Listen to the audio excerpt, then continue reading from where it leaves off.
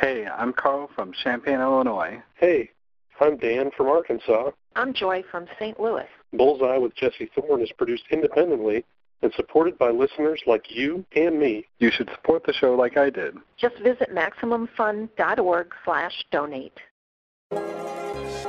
Bullseye with Jesse Thorne is a production of MaximumFun.org and is distributed by NPR. I'm Jesse Thorne. Paul Feig's career path has been a bit rocky. The first studio film he directed was pretty much a flop. His second didn't take in much cash either. I went hardcore into movie jail. You know, there's this thing in Hollywood called movie jail, which if a movie comes out and it doesn't do well, then they don't let you make movies anymore. So when he got the chance to make Bridesmaids with Judd Apatow, the stakes were sky high. All through that movie, I just kept referring to it as Strike Three, you know, because I just knew it's either going to work or I'm going to literally be just 6 feet under after this thing. Well, you know, it worked. It's Bullseye.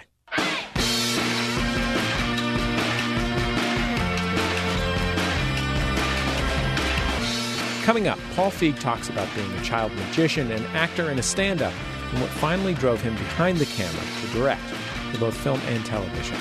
Plus, he'll explain why he likes watching women be funny. It's a little warmer, but it's also can be goofier sometimes, and it's a little more playful.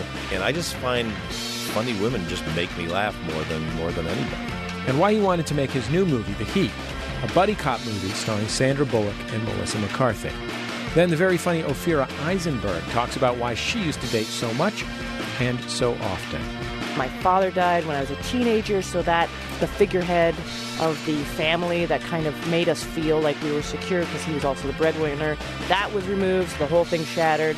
So I think by the time I was dating, I was like, can this just be fun? She's the host of NPR's Ask Me Another, and her memoir is called Screw Everyone, Sleeping My Way to Monogamy. Plus, the New Yorker's TV critic Emily Nussbaum talks about a couple of her favorite new shows and why you ought to check them out. All that and more this week on Bullseye. Let's go. It's Bullseye. I'm Jesse Thorne. Paul Feig was a child magician and tap dancer and a teenage stand-up comedian.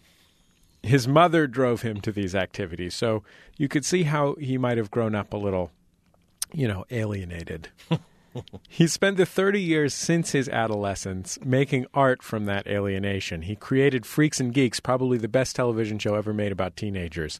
He directed Bridesmaids, one of the first studio comedies ever to let women be funny without being second bananas to men, and a monster hit. His new film is perhaps the least alienation marked of his works to date. It's a classic buddy cop movie starring Sandra Bullock as a square FBI agent and Melissa McCarthy as a tough, borderline insane city police officer. It's tested so well, the release date was moved from spring to summer, and the cast and Feig were signed for a sequel before it was even released. Here's a scene from The Heats. Sandra Bullock's character is trying to set up a good cop, bad cop type interrogation, but Melissa McCarthy's character just doesn't have the patience. How long is this going to take? I don't know. Maybe 12 hours, hopefully less. I have to find out what drives him. We could just go in there and beat him with a phone book. No. For so many reasons, no. Okay, you just need to be patient, all right? It is crucial that you remain patient. It's also crucial that you stop wearing that stupid barrette. What is the problem with this? I mean, you have one on your head. Yeah, on top of my head like a normal person. What is the difference? Just move on. Okay, if you enter that room, you could break the bond that we have created, okay? Just please trust me on this one. Okay, do you understand how important this is? Yeah, I do. And you will be patient? I will. Okay. All right. Hello. Coffee? I drink a little more coffee than I probably should. That's a phone book going It's the sound of a phone book hitting a man in the face. Yes. And of Melissa McCarthy making an incredibly creative arg sound. Yeah.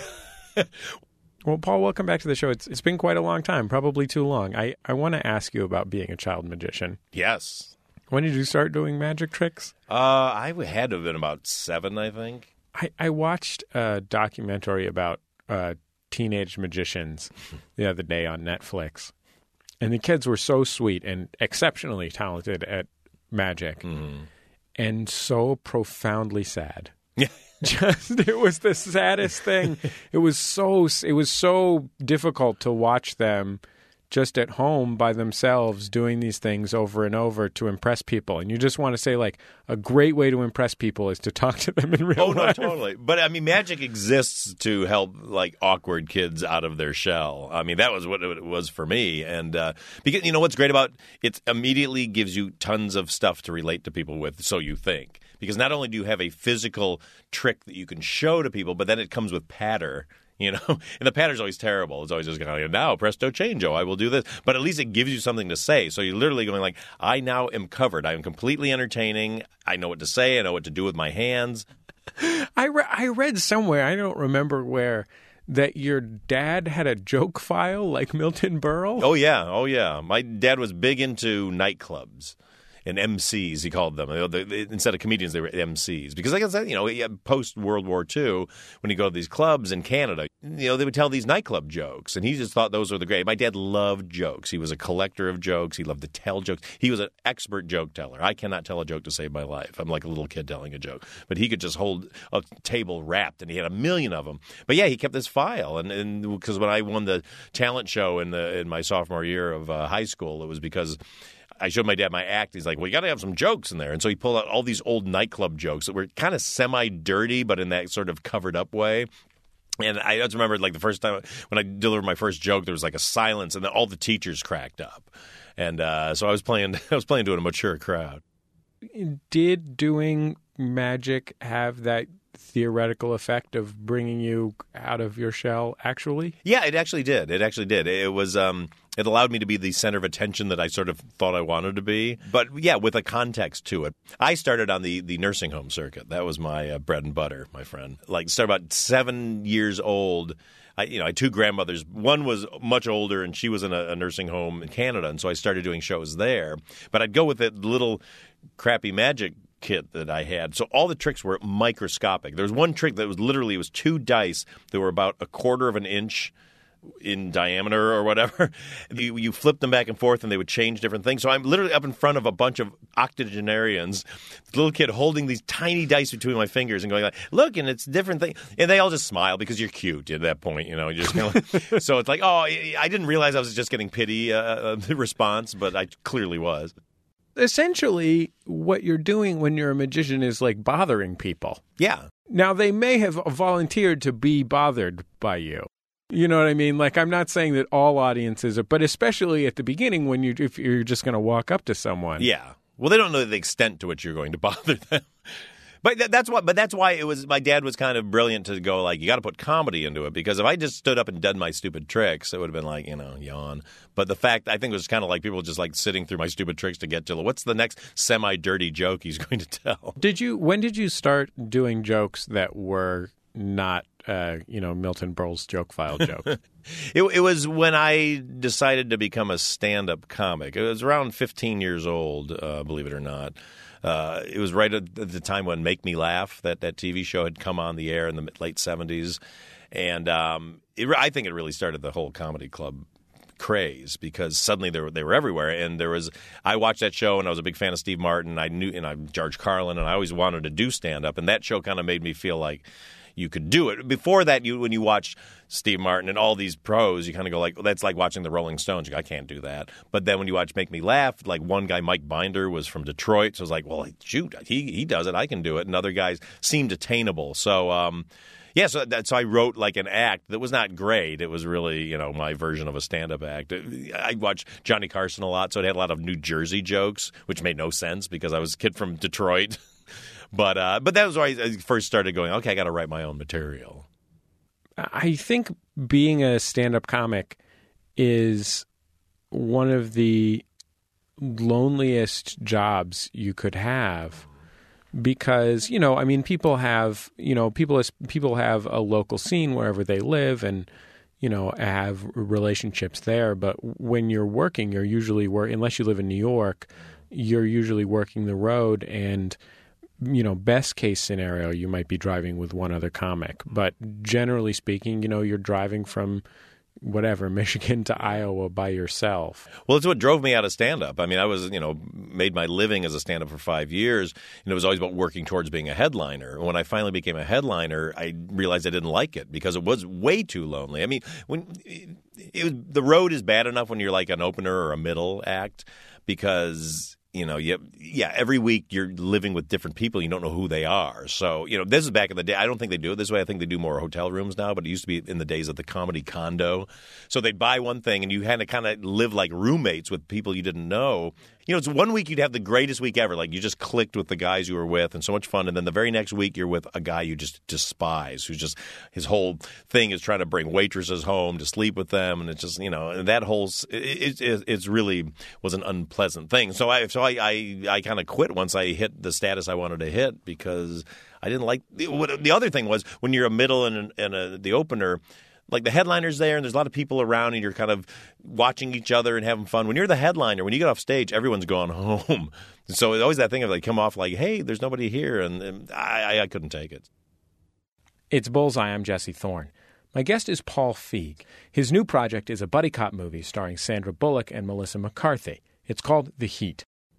You were a working actor for a fair amount of time and appeared on a lot of sitcoms, were in the cast of several shows.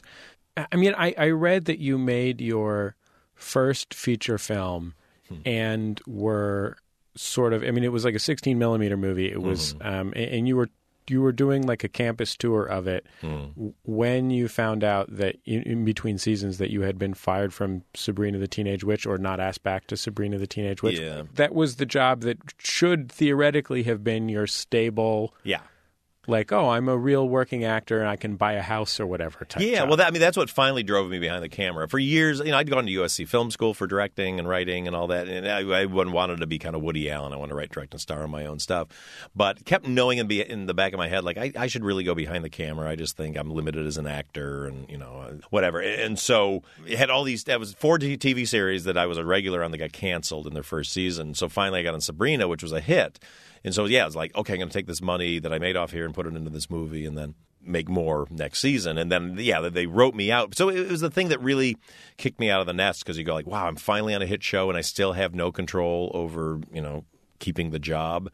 But it was great. It's sort of the best thing that ever happened to me because, I didn't want to end up – there's so many guys I was auditioning with who you just see over and over again in auditions who you thought were like really kind of famous or taken care of, and you'd show up at an audition for like a terrible show, and there they are, and you're like, wow, really? You never get out of this, you never graduate from this when you're a character actor, and that's all any of us were. You ended up sort of mentioning the idea that you had for Freaks and Geeks to Judd Apatow, who I guess was your sort of comedy buddy, right? Yeah, we were stand-ups together. I've known Judd since he was like 17 years old. You sold the show like immediately upon making it public, as far as I can tell. Yeah, I mean, I wrote it as a spec script when I was out on the road doing this college tour with my movie. And gave it to my wife, and she's like, this is really great. You should send it to Judd. Because Judd had made a deal at DreamWorks the year before. And I didn't even think to send it to him. It was really her idea. And then when I sent it, like 12 hours later, he just called up and said, like, I want to make this.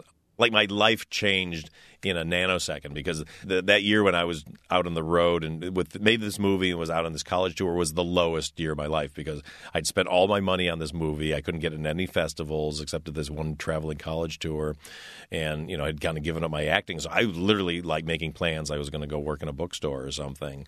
And really? For real? Oh, yeah. 100% for real. No, we were really – I had spent all the money, and my wife had a job. She was a manager, and she was doing okay. But it was like I was like, I don't know what I'm going to do now because it just felt like everything was over. And wrote this spec script just based on my high school days. All of a sudden, it was the greatest feeling in the world. You're like, wow, it happened. And even if the series hadn't gone, just the fact that we got to make the pilot was so exciting because I finally got something. I'd been writing forever, but I'd never got anything produced other than something that short movie that I had to make myself. I want to play a clip from Freaks and Geeks, which was created by my guest, Paul Feig. It's if you haven't seen it, it is such a beautiful, funny show about kids in high school trying to figure out what their deal is. This is a clip where Sam Weir, who's sort of the one of the two stars of the show, and is played by John Francis Daly, is walking down the hallway with his buddies. They are they're the geeks of the title, Freaks and Geeks. Exactly. Can't wait to get the new yearbook. I'm only gonna let girls sign it, because that way when I have kids, they'll think I was a big stud. I bet we'll find out some girls have crushes on us. Yeah! Hey, thanks a lot, guys. Real mature. I hate when they do this. I mean, why do jocks think it's so funny? They think cleanouts are funny. They think wedgies are funny. They think swirlies are funny. Where do they find time to play sports? From our series finale episode, for which you were nominated for an Emmy. Yeah, for writing. Yeah, it was nice. One of the things that I think sometimes about Freaks and Geeks today, whatever it is, 15 years later, there are a fair number of television programs that follow characters that feel real, having real emotional lives, and dramatic arcs and so on and so forth. It's hard to remember that 15 years ago it was like, well, I mean, there's NYPD Blue was more emotional than most cop shows. Yeah. Ally McBeal was kind of doing Ally McBeal was a little funny for a drama. Mm-hmm. And so on and so forth. And Freaks and Geeks is such an outlier that I just have a hard time imagining the two of you guys, you and Judd Apatow, thinking that it would work. I know. The ignorance of youth. No, I mean, it's a classic case of like not knowing the business well enough to not figure out that this probably wouldn't work. But I was absolutely convinced people were gonna just go crazy for it, because in my head it was like, well, who wouldn't want to see their most awkward times of their life played out from a safe distance by other people so you can laugh at it? But no, people just got very uncomfortable with the show. No, I remember, I think it might have been you many years ago who told me that the thing that kept coming back about the show, which is a very, the show was drawn from the most painful experiences that you and all the rest of the writing staff had. Literally. Yeah. Wrote them on note cards and put them on a wall, if I remember correctly. Yes, we had a therapy session, a 2-week therapy session. And that the studio's big note that kept coming back was, can't they have more victories? Yeah. It drove the head of the network crazy. It was like, they don't win. And I was like, no, they do win. They're friends at the end of they're not dead at the end of the episodes. They won. What more do you want? He got really upset when, the one where Sam is in love with the head cheerleader, and finally he gets paired up with her to go sell yearbook subscriptions, and he thinks she likes her, and then she confides in him that she's in love with the football player, and he was like, so there they are, and they're in this diner, and he's finally got the girl, and then she said she's in love with someone else. I was like, well, how would our show possibly be good 6 episodes into our show when our head geek gets the girl of his dreams? Like, how is that going to work out? How do I relate to that at all? It's Bullseye. I'm Jesse Thorne. My guest is Paul Feig. In 2011, he directed the hugely successful film Bridesmaids. His new project is a buddy cop movie starring Sandra Bullock and Melissa McCarthy. It's called The Heat. You made 2 feature films, which were neither of which was a success. Your first film was made for a studio that got bought out immediately upon you getting the deal to make the movie. Yes. And thus the studio, I mean, they released it in 6 theaters in Omaha or something like that. It was horrible, yeah. Your little thing called I Am David. And you made a movie called Unaccompanied Minors, which I think was actually the last time you were on the show, in 2006, I think. Then I went to a witness protection program. Yeah, I mean, sincerely, Unaccompanied Minors was not it was not a colossal, disastrous bomb, but it wasn't really a success. No. And I wonder if you just found yourself then, I mean, just 7 years ago, thinking oh, okay, I guess I won't have another opportunity to be a movie director. Oh, no, I went hardcore into movie jail. There's this thing in Hollywood called movie jail, which if a movie comes out and it doesn't do well, then they don't let you make movies anymore. And the weird thing about this was, I Am David was kind of what it was. It was a drama. It was a very weird time in my life. My mother had just died, and this book came along that was about a kid trying to find his mother and stuff. So I think, I think I can psychologically be excused for that one. But Unaccompanied Minors came along, and it was really at a time I was just saying I was directing on The Office, like in the second season, which is the one they won the Emmy for. But I remember going like, I would like to try to do a studio film. Like I've never done like a big studio. I always heard the horror stories about it. But I was like, now's the time. Let's dive in. And got sent this kid's script. The thing is, when you're a TV director and you want to make a studio film, the entryway is family films. That's I kind of call it almost like the TV director's ghetto a little bit, because no serious filmmakers want to make them, and so they'll take a chance on you. So I went in, and I really had big plans for it. It was based on a This American Life story, which was great, about these kids that got trapped in an airport over Christmas, and it was all about divorced parents and things like that. So I thought I can really get this like two layers. I can make it kind of a big John Hughesian, John Landis-y kind of action comedy, but at the same time I can really graft in the second layer that like my Freaks and Geeks fans will like. And so then I was kind of left with just kind of this, kind of Nickelodeon sort of romp, which was fine. I'm not ashamed of the movie. I actually think it's fun, and I know kids really like it, but it's not what it was supposed to be. And so it was a little bit of this thing of like, oh, wait, I'm in movie jail, but I wasn't supposed to make that one. But I've learned over the years now that that's not an excuse. One of my DPs, we were talking about like a famous actress who had gotten her chance to direct a movie and that he had DP. And I said, well, how did it come out? He said, well, it was okay. I just felt bad for her because she got stuck with a really bad script. And, I realized, no, that is a director's fault. Directors do not get stuck with that. If you get stuck with a bad script, you are a storyteller as a director. And it's your job to fix that story and to fix that script to make it work. But that's why a lot of TV directors have a hard time, myself included, making the leap to features. Because in TV, you're used to you work with great writers and they give you the stuff and you can kind of improve it, but you are really kind of carrying out their wishes. And so when you go into a studio, all of a sudden they give you a script, you are in that mindset of like, okay, well, I'll just try to make this as good as I can, not realizing, no, I can throw the whole thing out if I want and change it, which I did. I did a giant rewrite on Unaccompanied Minors, but at the same time, I didn't have the fight in me to kind of, I don't know, everything kind of went wrong on that one. After a break, Paul Feig will talk about why he wanted to make The Heat, a buddy cop movie that stars Sandra Bullock and Melissa McCarthy. It just seemed like the perfect opportunity to have this crossover to men and women where we weren't pandering to either one, because there's no jokes like, oh, I broke my nail, or I don't know how to hold a gun. It's Bullseye from MaximumFun.org and NPR. Bullseye is supported by MailChimp, building technology for people and businesses around the world to design and send email newsletters. More at MailChimp.com. MailChimp. Email marketing is for everyone. Production of Bullseye is supported in part by Amazon Publishing, with American Spirit, the debut novel from Dan Kennedy about a 40-something man and his comedic vision quest along the edges of modern American living. Available now. It's Bullseye. I'm Jesse Thorne. My guest, Paul Feig, created Freaks and Geeks. Since then, he's directed a ton of television. He's done episodes of The Office, Mad Men, Parks and Recreation, Bored to Death, you name it. In 2011, he directed the smash hit movie Bridesmaids. Before that, his film directing career had stalled out with a couple of duds.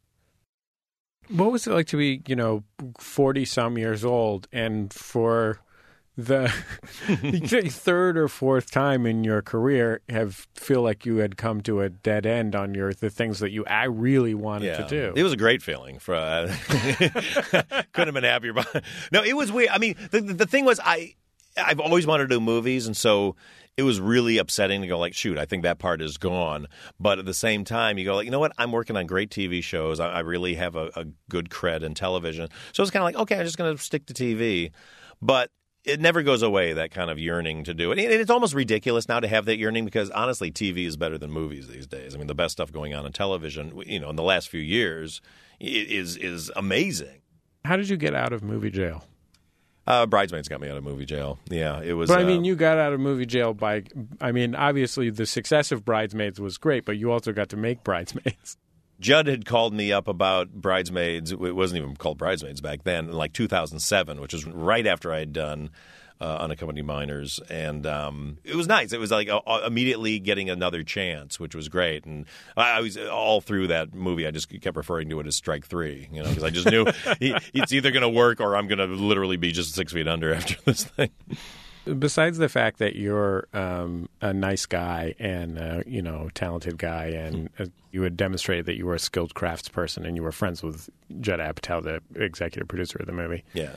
Why do you think it was you particularly who directed Bridesmaids? I'm a very feminine-brained man. I mean, all my friends growing up were girls. I'm just more comfortable around women. Everything I've developed, even Freaks and Geeks. I mean, the character I related to the most, even though Sam Weir was based on me, was Lindsay Weir. I mean, that was my outlet for everything I was going through in my 30s. And she was really the lead character of the show. Yeah, very much so. I mean, she was my favorite character to write by far. I just have a very feminine take on the world, I think. I'm not comfortable with guy humor. I'm never comfortable when guys are just like hurling insults at each other. I like the comedy of funny women because it's a little warmer, but it's also can be goofier sometimes, and it's a little more playful, which I like. And I just find funny women just make me laugh more than anybody, I think. Let's take a listen to a scene from Bridesmaids, which was directed by my guest Paul Feig. So in this scene, Annie, who is played by Kristen Wiig, who also co-wrote the script, is on a flight to Las Vegas for a bachelorette party, and she is basically high as a kite on a broad variety of medications and also having had a few drinks. And she's just wandering around the airplane while it's flying. Miss? No, it's not me. Yes, it is you. Please go back to your seat. Yes, I'm with him. I'm Mrs. Iglesias. No, you're not. You were just out here and you put sunglasses on. Out. But I don't want to. Sir, she can have my seat, okay? Everyone should experience first class at least once in their lives, and Annie shouldn't miss out just because she can't afford it. No, ma'am, I'm afraid that's not allowed. Help me, I'm poor. No, listen, we're a whole wedding party. I'm the bride. I'm getting married. The seat's empty. She's obviously nervous. We'll calm her down a bit. You know what? I understand, but Claire's right. Everybody go back to your seats. Okay, you especially. You have 3 seconds to get back to your seat. Oh, you can't get anywhere in 3 seconds. Well, you better try. You're setting me up for a loss already. Okay, thank you. Whatever you say, stove. It's Steve. Oh, my God. I forgot about that joke. Oh, my God. Who is funnier than Kristen Wiig? She's just so hilarious. Basically the funniest she is one of the 5 or 8 funniest people. Oh, my God, totally. That whole scene kind of came out of the thing. I would just basically I want to see you be hilarious, and it was originally they were actually supposed to get to Vegas and all this crazy stuff happened to Vegas, but we didn't want to take on The Hangover. Judd and I was like, why would we take that on? They did it so well. My idea is just going to let's just have her never get there.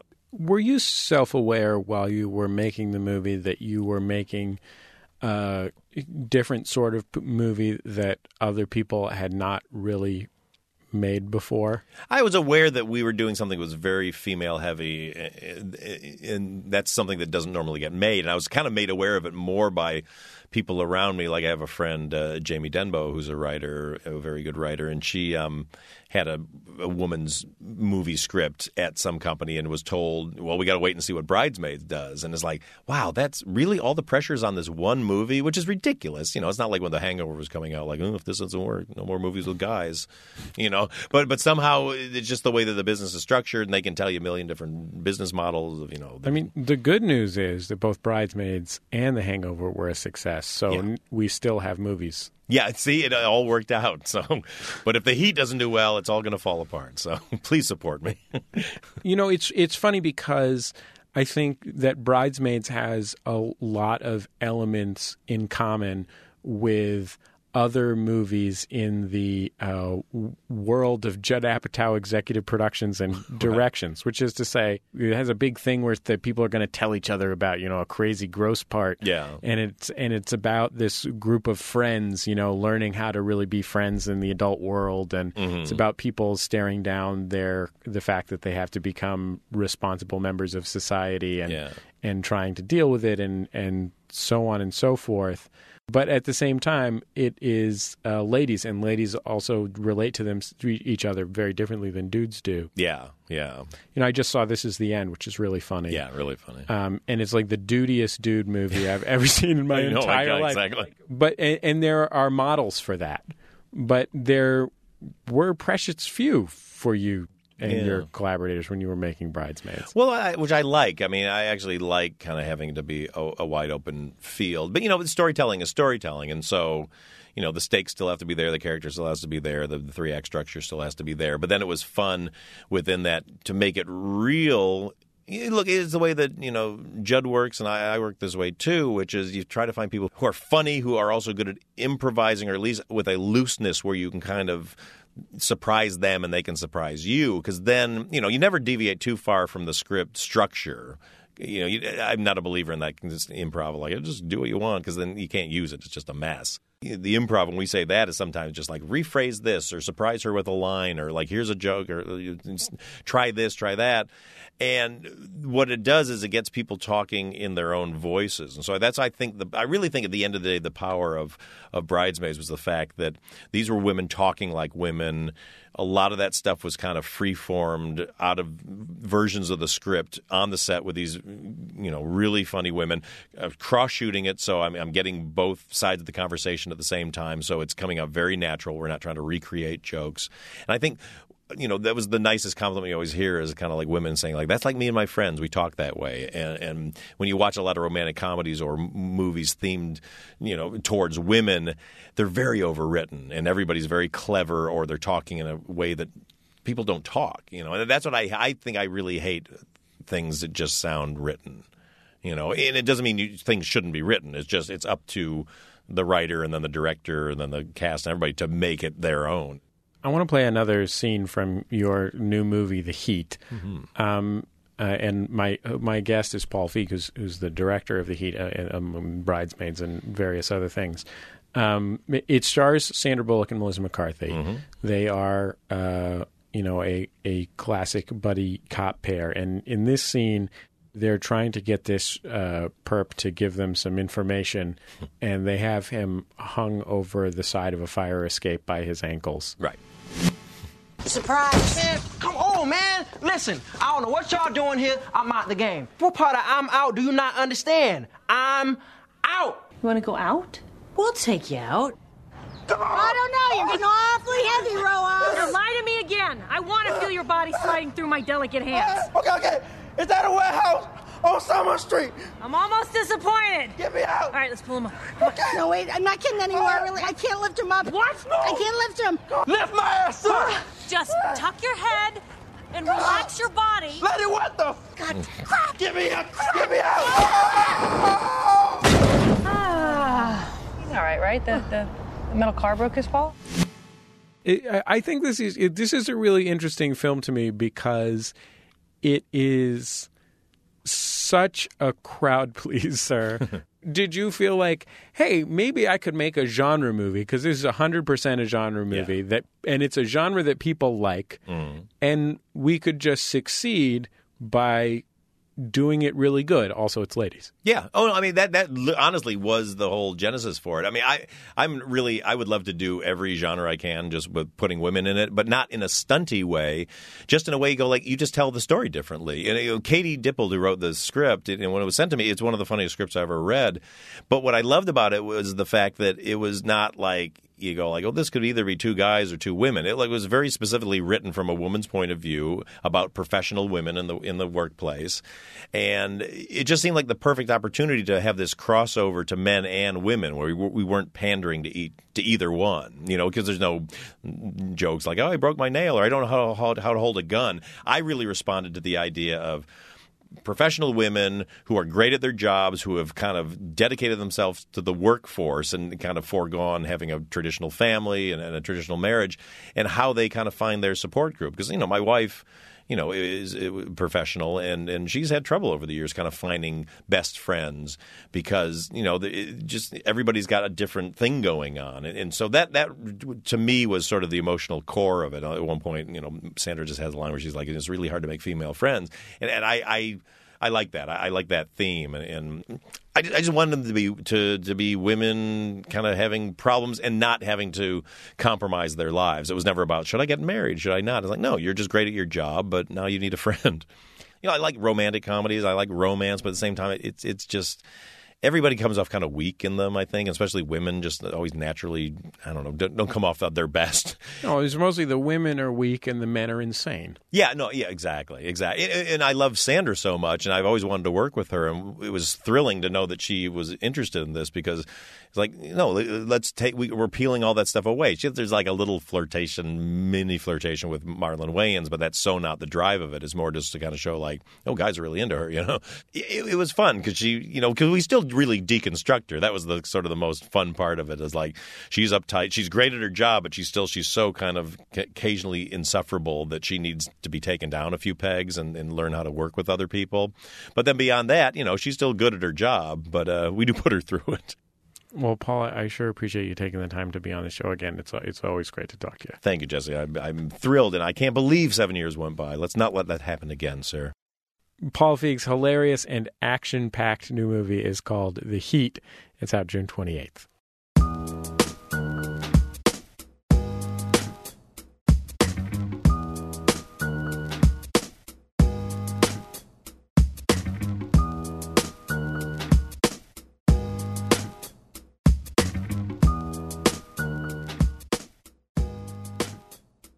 Every week on Bullseye, we talk to one of our favorite culture critics to recommend pop culture worth your time. This week, we're joined by Emily Nussbaum, TV critic for The New Yorker. Hey, Emily, how you doing? I'm great. Thanks for having me. Let's get right into discussing these shows. The first one is a new show called Orange is the New Black from Genji Cohen, who's the creator of Weeds, the long-running Showtime show that just came to its conclusion. So tell me a little bit about what the show's about. Well, Orange is the New Black is one of the new shows coming out on Netflix, and it's based on a memoir by a writer named Piper Kerwin, who went to prison for a year for drug smuggling. And she was a white, preppy girl from an upper-middle-class background. And I have to say, when I started watching the show, I worried that it was going to be a kind of tourist in prison kind of thing, but it's actually a brilliant show. I mean, it's smart and daring and gonzo and funny, and it's essentially something like the old HBO prison drama Oz crossed with the L Word. Oz was a much more violent setting. She's not in a maximum security prison, and even though there are people there who have committed violent crimes, and there's violent stuff that happens, and there's suggestions of sexual violence, and there's all sorts of power plays, it's not quite the intensity of what happens in Oz. But it is comparable in a way because Oz was also about somebody who never expected to go to prison being thrown in and suddenly having to deal with complete strange takeover of their lives. But partially because it's a women's prison and it has a slightly different tone, it's not lighthearted about what's actually going on, but it's an interestingly humane show. I'm curious how people will respond to it because it does have a very shocking side, but I just found the performances great and it excited me to see the whole season. Emily, your other recommendation this week is Inside Amy Schumer, which is a sketch show on Comedy Central that just got renewed for a second season. Amy Schumer's a stand-up comedian whose last stand-up special was called Amy Schumer Mostly Sex Stuff, if I recall correctly. She's a real up-and-comer, and this show has been a mid-level hit for Comedy Central. Tell me what you like about it. Yeah, I was excited to see this. A lot of comedies start really slow, and even good stuff, I often am hesitant to weigh in on the first few episodes. And this is not a show that's going to be for everyone, mostly because it is filthy. I mean, the sex thing is really her thing. She's really daring kamikaze kind of performer. And it reminded me watching it of like what seems to be going on TV a lot, which is the rise of a lot of female creators who are making characters who aren't necessarily adorable and lovable.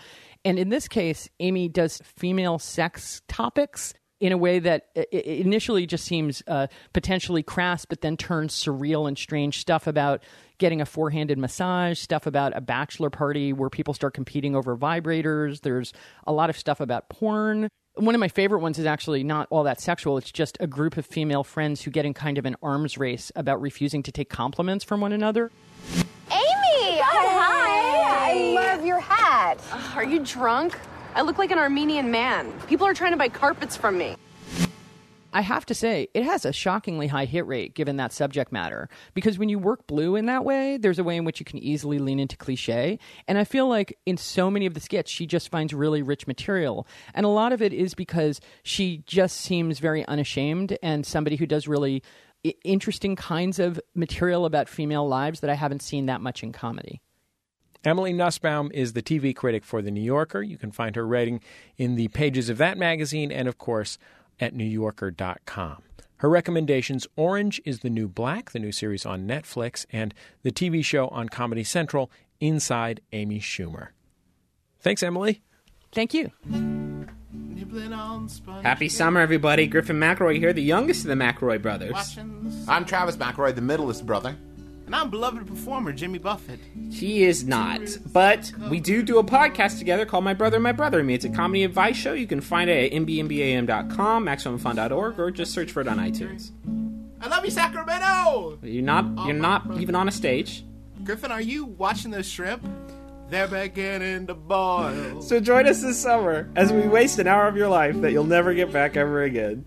You know, I know something about wasting away again in Margaritaville. I'm beloved. I know you are. Are you looking to escape your troubles?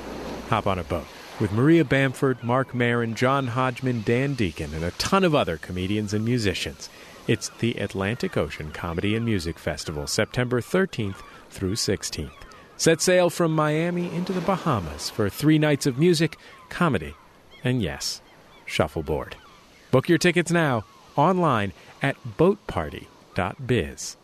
The Atlantic Ocean Comedy and Music Festival, sponsored by MaximumFun.org, Splitsider, KCRW, and MailChimp. I'll see you on the high seas. It's Bullseye. I'm Jesse Thorne. Comedian Ophira Eisenberg knew it from her first kiss. She liked dudes. She enjoyed their company, and she later found out that she, enjoyed their company. Her new book, Screw Everyone, Sleeping My Way to Monogamy, is about her many gentlemanly indulgences, as well as a few ungentlemanly indulgences, like the guy who was doing meth when she thought he was brushing his teeth so his breath would smell nice when they made out. Here she is on the stand-up stage talking about her pre-marriage experimentations with online dating. I did a lot of online dating, and it's to write that profile, a marketing document about yourself, impossible. And then you have to put up a picture, and then on the site I was on, you were supposed to put a couple words under your picture, like a tagline, to get people interested in checking you out, right? And I just did not know how to describe myself in a couple of words. I'm in my 30s, I've kind of been around the block, what do I put? So finally I just put, as is. A real fixer-upper, yeah. Hobbies include depression and making you guess why I'm angry. These days, Ophira Eisenberg settled down both in her private life, she's happily married, and in her career. She's hosting NPR's quiz and puzzle show, Ask Me Another. How she got there makes for fascinating reading. Ophira, welcome to Bullseye. It's great to have you on the show. Thanks so much for having me, Jesse. Is it fair of me to characterize the state of your marriage as happy? Yes, so far so good. It's they say it's 50% survival rate in these things. Yeah. So far. You're beating the odds, or you're running even with the odds. Yeah. So a lot of times a relationship memoir is structured as, a series of detours on the road to an inevitable conclusion, which is a happy marriage. Sort of, as in any romantic comedy or whatever. When you were having the romantic adventures and misadventures that you describe in your book, did you see yourself as being on the path to marriage? Was that your goal? Absolutely not. Seriously, absolutely not. As a matter of fact, just to take a step back, when I originally conceived this book, I was really... it had a whole different format. I saw it as something called Points for Trying, and it was all about failures. But, when I actually talked to someone who knew how to sell a book, and an agent, they were like, yeah, that's not going to work. So, but I was really against ending it with the happy. I had to it took me a long time to wrap my head around agreeing that I was going to end the book with the happy marriage, even if it was a true story or a decent way, a formulaic way that you do this. But while I was dating, I grew up never going against that as hard as I could, even as a young girl. All my friends, these girls, they were very girly girls I knew, and everyone was like, oh, what would your wedding dress look like? And I was like, black. I wanted nothing to do with it. And I thought that it was I was spouting off that it's a failed institution. It's created by the man to bring you, to keep you down. And I think that was a lot based on the fact that my mother grew up in World War II, and she, was married, had kids early, and really, I think, wanted to have a job her whole life. She thought that would have been amazing. So she drilled in my head that she was like, don't throw your life away. Go out and get a job, do something with yourself. This is a modern world. That's my mother speaking. It's a modern world. You can do whatever you want. You can wear nylons. We've got monorails. We do have monorails. So I actually think in my heart of hearts, I believed it. But then when I did finally find the guy that I wanted to marry for a whole host of reasons, I think for the first time I understood the other side of it, which is very emotional, that, I just had no access to before I was actually in the situation. One of the things about being married is that you have, even when there are challenges, you have a lot of emotional security, and you feel like, there's somebody has your back. Did you miss that in the years before you were in a committed and stable relationship? Yeah, that's deep, man. It's deep, and you're right. There was certainly a security that I always missed, but I feel like there was a certain security that I kind of missed my entire life because things kept getting ripped away from me. So I don't know how much I thought a guy or a partner was going to be able to provide that. Because I survived this car accident when I was a kid. So I already, even as a 9-year-old, I felt like the world was not a safe place. Things could happen that were out of your control. The idea of just that invincibility was already sort of removed. Then my father died when I was a teenager. So that the figurehead of the family that kind of made us feel like we were secure because he was also the breadwinner, that was removed. So the whole thing shattered. So I think by the time I was dating, I was like, can this just be fun? Because I don't think anyone can provide here like the backbone. It seems like you spent a lot of your younger years just kind of living somewhere for a little while and then moving to an entirely different place. Yeah. What was that all about? It's very clear in hindsight because basically I started in Calgary. When I broke up with the jazz musician, or rather he dumped me, and there was really no chance of us ever getting back together, I really was like, you know what? I don't want to see this city anymore. If I can't be with this person, I don't want to see this city anymore. And I got up and I got on a plane and moved to Montreal, where I went to school there. And then I was dating, and then school ended, and I was sort of not with anyone. And I was like, all right, well, if I can't be with anyone here, I'm going to leave this city and try something else. Moved to Vancouver. That was also, I had my sister living there, and that was like a decent post-college place to be. And there I dated some guys, and I ended up in a situation where I had a terrible breakup and didn't understand what was going on. And I was like, all right, well, time to switch cities again. This is what I do. Just kept really like switching up the environment. And also I think actually I really wanted to move to New York, which is where I live now, but I couldn't. I was so scared of it. It just seemed like such a huge risk to move to a different country, New York, no healthcare, didn't know anyone.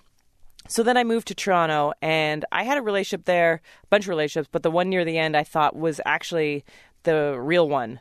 And when that was about to get more serious and he was like, I think we should move in together, all of a sudden I just went, I'm moving to New York. So that might be commitment issues. Like that might be me with commitment issues, which I know is sort of against gender stereotype. But I'm glad it kind of worked out that way. When you moved to New York City to be a stand-up comic in New York City, how did it match up with your fears and expectations? That is the hardest thing I've ever done. I moved here with no money, and I moved in secret too. It's not in the book, but it's true. I moved in secret because I was so afraid that I would fail. And there was this thing that would happen. I was living in Toronto doing stand-up, and a lot of people would leave all of a sudden because they get some deal, or they would get, they had some potential, so they would go to New York or LA being like, see ya, suckers, like heading off to the big time. And they'd throw some big party for themselves, and it would be like, all right, I knew you win, blah, blah, blah. And then, as luck would have it, many times the deal would fall through, or the sitcom wouldn't get picked up, or whatever. It just didn't happen. And then they'd end up back, in a very relatively small scene of people. So everyone would see them back like 6 months later, a year later, and would be like, wow, how was LA? And they'd be like, I'm back.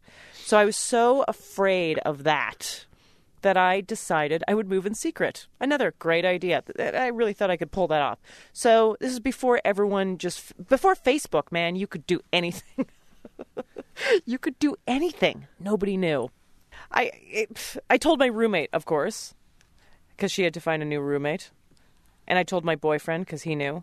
But I literally put all my stuff in someone's basement, saying that I was needing to put it there for a little while I moved apartments. Told everyone I was going on a vacation to New York, and I never came back. What was it? And you know what? Nobody cared, by the way. I don't know what I thought, but everyone was just like, yeah, whatever.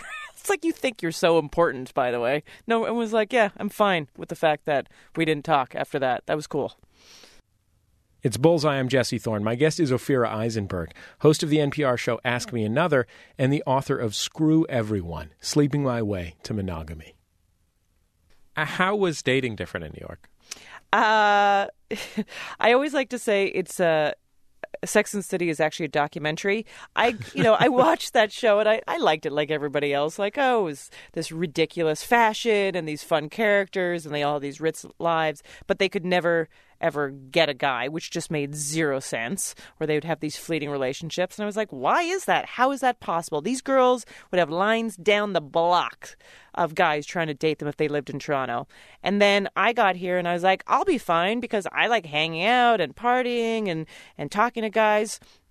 But I met all these women who were these beautiful, successful, like well-dressed, very interesting women who were freaking out that there were no guys in New York, and their self-esteems were diminished by just these lines of guys that they had dated and never called them back, or were kind of rude to them or pushed them aside. They were questioning everything, and it freaked me out. It freaked me out so badly. I didn't understand. I was like, what are you talking about? Don't we have the power? Why don't we have the power? I read all this about this in Greek comedies. We have the power. And they were like, no, we don't have the power. And there was I don't know if this statistic was true, but when I moved to New York, people claimed that there was 5 women for every 1 guy. So that can't possibly be true.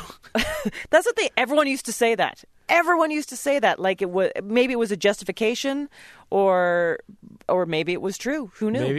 Maybe they counted at the peak of World War II, and they just kept erasing the date and putting in a new one.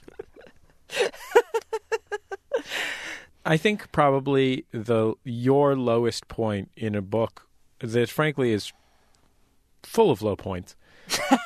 That's how I planned it. Is going home. Sort of, or going home and going to bed with a fellow comic after a show. Yeah. Maybe you could share that with us. Sure. Well, so I would go out to these road gigs, and I was completely out of my element. And when I say road gigs, I mean like 10, 15 miles away. This was not like I was across the country, but they were just in Jersey or Long Island or Pennsylvania, Connecticut. And then I just bombed. It was a mess. And I went to the back of this little club, and I had a drink, and I'm watching the headliner, and he's up there, this guy, young guy, cute guy, but he's killing. And we finish, and I'm watching him, and I'm thinking, you know what? I feel really bad about myself, but why don't I try to hit on this guy? Because that will be fun, adventure, something to look forward to. Maybe we'll connect. And then he does really well. I'm like, this is going to be easy. So we end up in his car that he and driving back to New York, and we're doing this conversation that I love. I really do miss this. Is a conversation you have with a one-night stand or someone you have no investment in when you're just trying to keep everything light and happy and you don't really care about the answers to their questions. Like, I was like, really? You've never had a bank account? That's awesome. Yeah, screw the man. You're right. And I was like, oh, he was like, he told me that he had spent some time in a mental institution. I was like, ha ha ha, you're crazy. Yeah. It's because you're smart and creative, man. The world can't handle you. Just, and he's like, my grandfather was in the SS. I'm like, I am Jewish. How interesting. So we drive to Queens. We get to his house. We climb down the stairs because he's got a bachelor pad in the basement of a Greek family's home. And there's not much decor. There's a framed photo of a sports car. I do remember that. Like a Lamborghini or something. And the door to his bedroom is closed. It's just a bachelor pad, very sparse, except for that little piece of decor. And he puts his hand on the doorknob, and he says to me, would you like to see something special, basically? And I, at the time, was like, yeah. I mean, how stupid was I? But I was like, yeah, that would be fun. And then as he's opening the door, all of a sudden my brain is going, wait a second. I don't know this guy. What am I dealing with? Is it another man? Is it a hooded gimped guy? Is it bunk beds? Like, what am I dealing with? And then he opens the door, and this guy, he's about 35 years old. His room was just filled, stacked with Garfields. Just Garfields upon like stuffed Garfields, little ceramic Garfields in Garfield poses, like when they'd make little Garfield golfing, Garfield angry, Garfield with a little black chapeau, Poet Garfield, and a huge one on his bed wearing Mardi Gras beads for some reason. Presumably it took off its top. Yeah, exactly. And I was like, do I get one if I do well? Like, I didn't really understand how this worked. Was there an exchange? Wait, are you saying that you thought you might be at a carnival? Yeah, there was a ride. Was I the ride? Is he the ride? How is this working? And then, should I try to go for one of the bigger ones?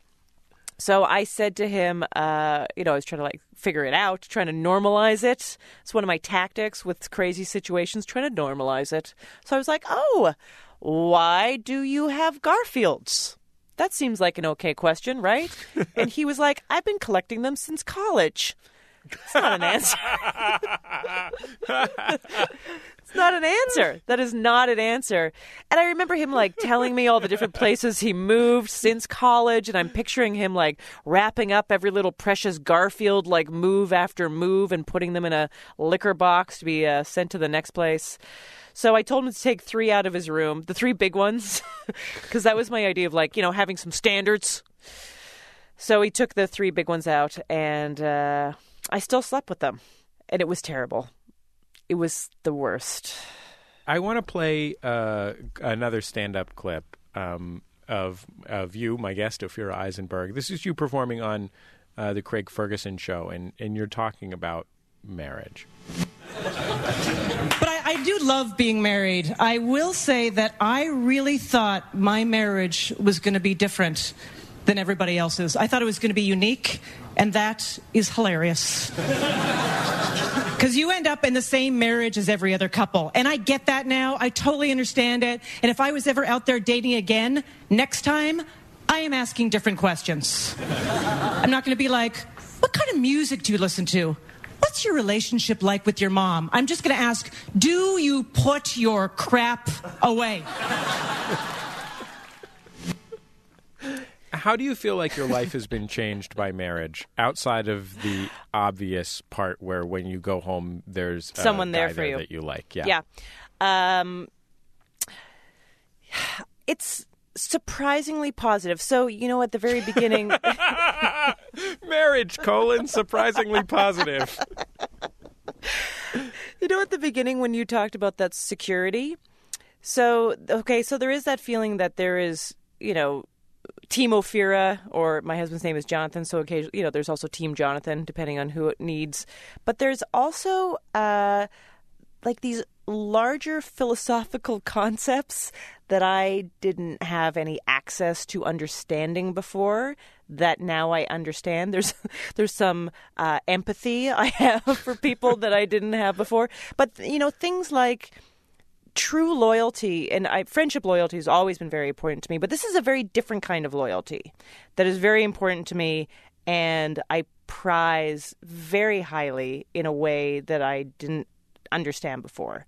And actually that I didn't even think existed, or when I was talking about I just didn't see how you could stay with anyone. I hope everything works out as well as it's working out now forever. I understand things change that I can't foresee. That is the nature of life, but I'm hoping, and I really am into that goal. And also, on the really cheesy romantic level, there's that idea people say, in movies, they'd be like, I love you more today than I did yesterday. If I love you more yesterday than I did today, that's the relationship going in the wrong direction. But I was like, what does that mean? That is just ridiculous. But there are times that you know someone more, and that actually increases your love for them. So that's some of the nicest shit I've ever said. Oh, my God. Thank you, Jesse. That was like therapy. It's like positive therapy. Well, Ophira, I really appreciate you taking the time to be on Bullseye. It was great to talk to you. Thank you so much. Ophira Eisenberg's new book is called Screw Everyone, Sleeping My Way to Monogamy. She's also the host of NPR's trivia and puzzle game show, Ask Me Another, which you can hear on public radio stations around the country and online at npr.org.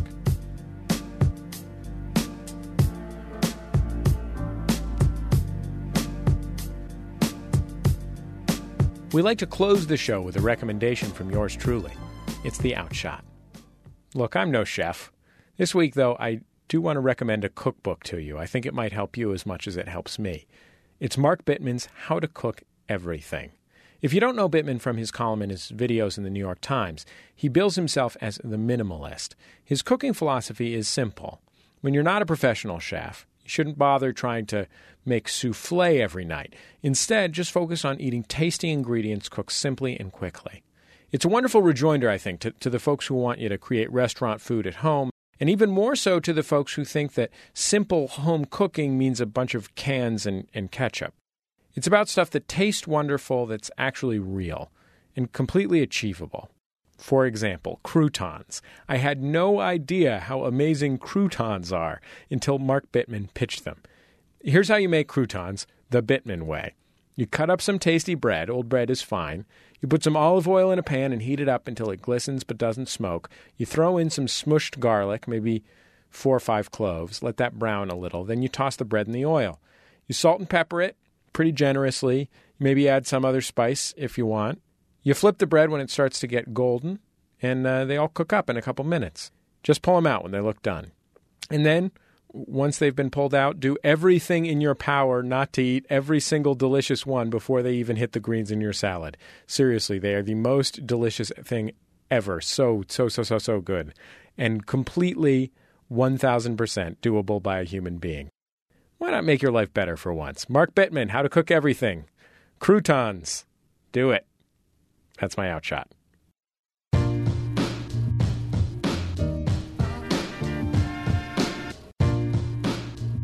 That's it for this week's Bullseye. The show's produced by Speaking Into Microphones. Our producer is Julia Smith. Our senior producer is Nick White. Our editor this week was Chris Berube. Interstitial music provided to us by Dan Wally. Bullseye's theme music is provided by the Go Team. Thanks to them and their label, Memphis Industries. You can find this show and all past Bullseye shows for free at MaximumFun.org.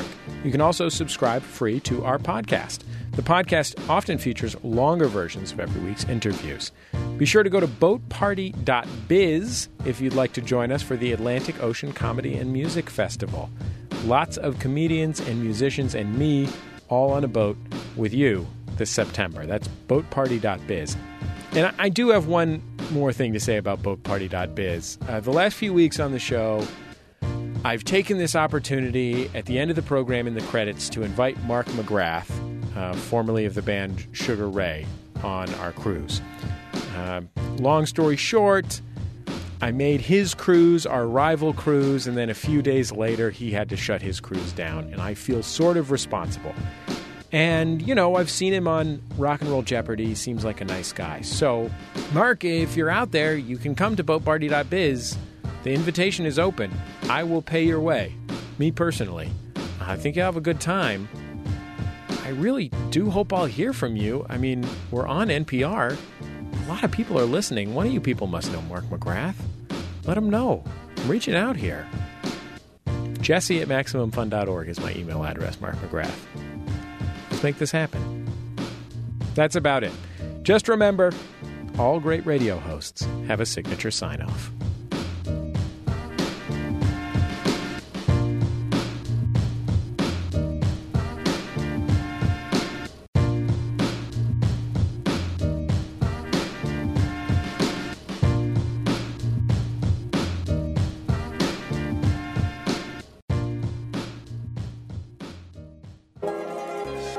Bullseye with Jesse Thorne is a production of MaximumFun.org and is distributed by NPR. MaximumFun.org. Comedy and culture. Artist owned. Listener supported.